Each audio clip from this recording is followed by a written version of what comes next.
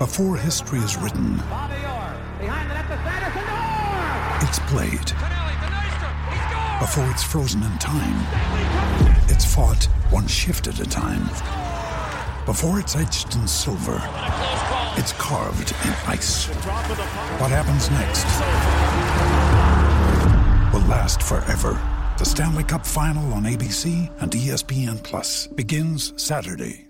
With threats to our nation waiting around every corner, adaptability is more important than ever. When conditions change without notice, quick strategic thinking is crucial. And with obstacles consistently impending, determination is essential in overcoming them. It's this willingness, decisiveness, and resilience that sets Marines apart. With our fighting spirit, we don't just fight battles, we win them. Marines are the constant our nation counts on to fight the unknown. And through adaptable problem solving, we do just that. Learn more at marines.com. Thanks for choosing this free Anfield Index podcast. If you'd prefer to listen to this or any of our other shows without adverts, then now's the time to check out Anfield Index Pro. With AI Pro, you can supercharge your entire listening experience. You'll not only get all of our podcasts without the ads, but you'll have them far faster with our Quick Publish feature available exclusively for subscribers. AI Pro also puts you in the heart of our sound studio, with an option to listen to many of our shows live and interact with the podcasters in real time as the shows are recording. Upgrading couldn't be easier. AI Pro is available on all popular podcast platforms, and we have our own apps for Apple and Android. Just head on over to AnfieldIndexPro.com and get started today. Hello and welcome to the Daily Red, your lunchtime catch-up on all things Liverpool FC, on a Monday after Liverpool destroyed Bournemouth by 9-0 at Anfield. You heard that correctly. If you missed the game, if you've been in some sort of coma, Liverpool won 9-0 at the weekend against Scott Parker's Bournemouth. The only notable thing we can say about Bournemouth is that Scott Parker wore a cardigan that cost $2,000. Liverpool opened the scoring on 3 minutes with a header from Luis Diaz. Harvey Elliott made it 2 on 6 minutes with a great left-footed shot from outside the box.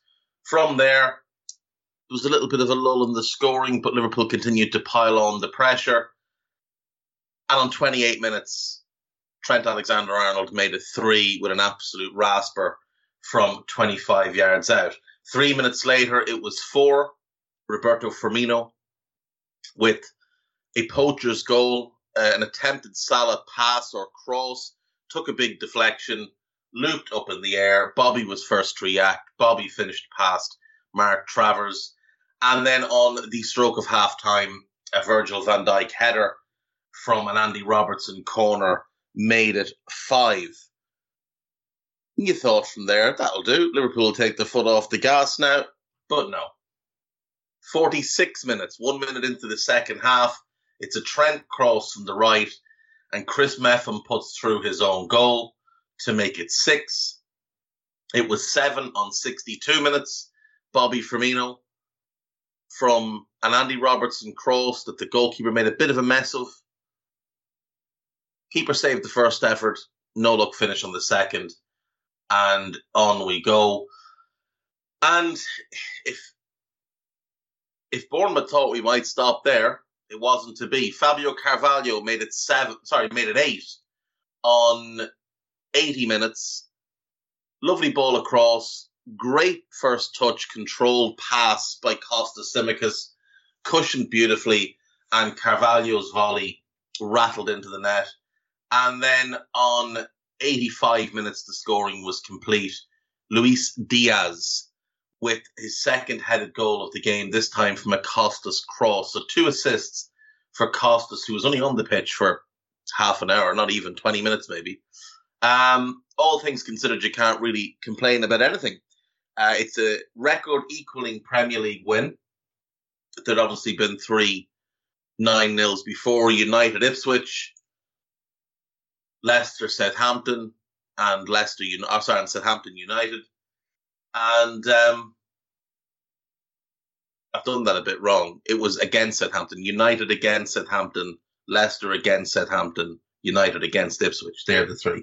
Anyway, so we're now the 4th team to do this. It's a shame we couldn't have got 10, because it would have been nice just to have the record, especially against Scott Parker, who simply isn't very good. Everybody has obviously rushed to credit the performances of Harvey and Fabio, and rightly so. Both of them were tremendous. Thought Trent played very well.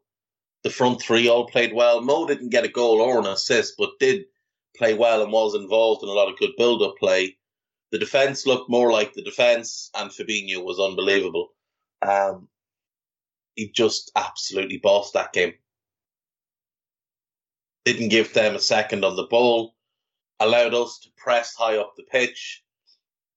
And we were just rampant from the 3rd minute right the way through.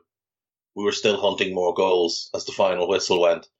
So our season is finally up and running. Our first win in our 4th game. And hopefully we'll see this as a spark for games to come. Obviously, we have Newcastle at home on Wednesday. Some good news coming out of the Toon for us is that it does look like Bruno Guimaraes will miss the game, Callum Wilson will miss the game, and potentially St. Maximin as well. So they're probably the 3 best players. Yeah, probably. Well, certainly the 3 best players in attack. You could argue Sven Botman. Some might argue Kieran Trippier. But the 3 best attack-minded players all out. So that's a plus. Then we get Everton at home. And obviously Everton have started the season really poorly. Lost to Chelsea, lost to Villa, drew at home with Forest, drew with Brentford. They've only scored 2 goals themselves. They got an own goal against Villa. And the 2 goals they've scored have just been long balls over the top for Demarai Gray and Anthony Gordon to run onto. They're not exactly the most tactically adept team, so you'd fancy us to beat the Ev. The Toon will be tough. They've started the season fairly well. They got a draw yesterday against Wolves. Pretty good game. I thought Wolves just about edged it, but it couldn't really argue with the draw. They got the draw against City. They got a draw against Brighton, though they were outplayed in that game quite comprehensively. And they beat Forest on the opening day. So they haven't been winning all their games, but they have been pretty good in all their games, bar that Brighton one. They currently sit 7th in the league. We sit 9th in the league, a point behind them. We need to win. We need to win. We are 7 points off Arsenal, which is unacceptable. We're 5 points off City and Tottenham, which is a little bit more concerning because they're the teams that could actually win the league. Maybe not Tottenham, but obviously City likely favourites for the league. Tottenham will be in the top 3 or 4, and we're 2 points behind Chelsea, who haven't had a great start themselves. We're the joint top scorers in the league, along with City with 13, but defensively we've got some work to do. The defence just needs to go back to being the defence, and it'll be helped by having Fabinho there, and it'll be helped when Thiago gets back. And, you know, if we could stop playing defensive liabilities in midfield, that would be a nice help as well. But all things considered, you have to be happy with the weekend and hope that it sparks a run of wins now. Let's move around the main Liverpool websites. There is a piece up on This Is Anfield entitled Legendary Win, Firmino and a New Midfielder. The last word on Liverpool 9, Bournemouth 0. That is Henry Jackson, myself and John O'Sullivan giving our views there. 7 records Liverpool broke or matched in the 9-0 Bournemouth win. Goals, a record, and Firmino on fire. 5 talking points from the game. 19 games in 73 days. Liverpool's brutal pre-World Cup schedule starts now. Newcastle could be without 5 players, but new signing debut is expected, so that will be Alexander Isak, who's expected to play in that game. 9-time NBA champion visits Liverpool training ground. That is Steve Kerr, the head coach of the Golden State Warriors, who won 5 titles as a player. He won 3 with the Chicago Bulls alongside Michael Jordan in 96, 97 and 98. Then he went to San Antonio and he won in 99 and 03 with the Spurs under Greg Popovich, and he's won 4 as a coach with the Golden State Warriors, including this past season where the Warriors ended up beating the Celtics in the NBA Finals. There's a quiz if you want to take part in that. It is the 19 players with at least 100 Liverpool goals. Virgil van Dijk speaking out about how we need a lot of midfielders. It was quite clear what he was inferring. Liverpool know 20 million transfer truth as Jurgen Klopp's stance has not drastically changed. This is based off a Paul Gorst article, and Paul Gorst is an idiot. Julian Ward has run into 85 million Manchester United problem. United are going to pay 85 million plus 4.5 million in add-ons for Anthony, who scored 8 goals and had 4 assists in the Eredivisie last year. That's a £35 million player at best. Jurgen Klopp wants 35 million long-term target at Liverpool as crazy new transfer conditions set. What is this, Dross? De Jong to stay put. Klopp wants Sander Berge. Ugh. Crazy new conditions set. But Fabrizio... Oh, this is great. What are the criteria for Liverpool's late midfield scramble? Only Julian Ward and the club transfer department know for sure. But Fabrizio Romano has now had his say. Why would anybody listen to this absolute imbecile who knows absolutely nothing about what goes on at Liverpool? Why would you even include that in anything you're putting on your website? 4 transfers averaging 35 million could have solved Liverpool midfield issue, including next Thiago. Okay. Bruno Guimaraes, yeah, we should have been all over that. Matthias Nunes, we would have had him if not for Klopp. Rodrigo Bentancur, I mean, it wouldn't have been a bad signing at all. Now, unless I've missed one, that's 3. Oh, Vitinha from Porto to PSG. He's not ready to play in the Premier League. It's a very different thing going to playing in the French league.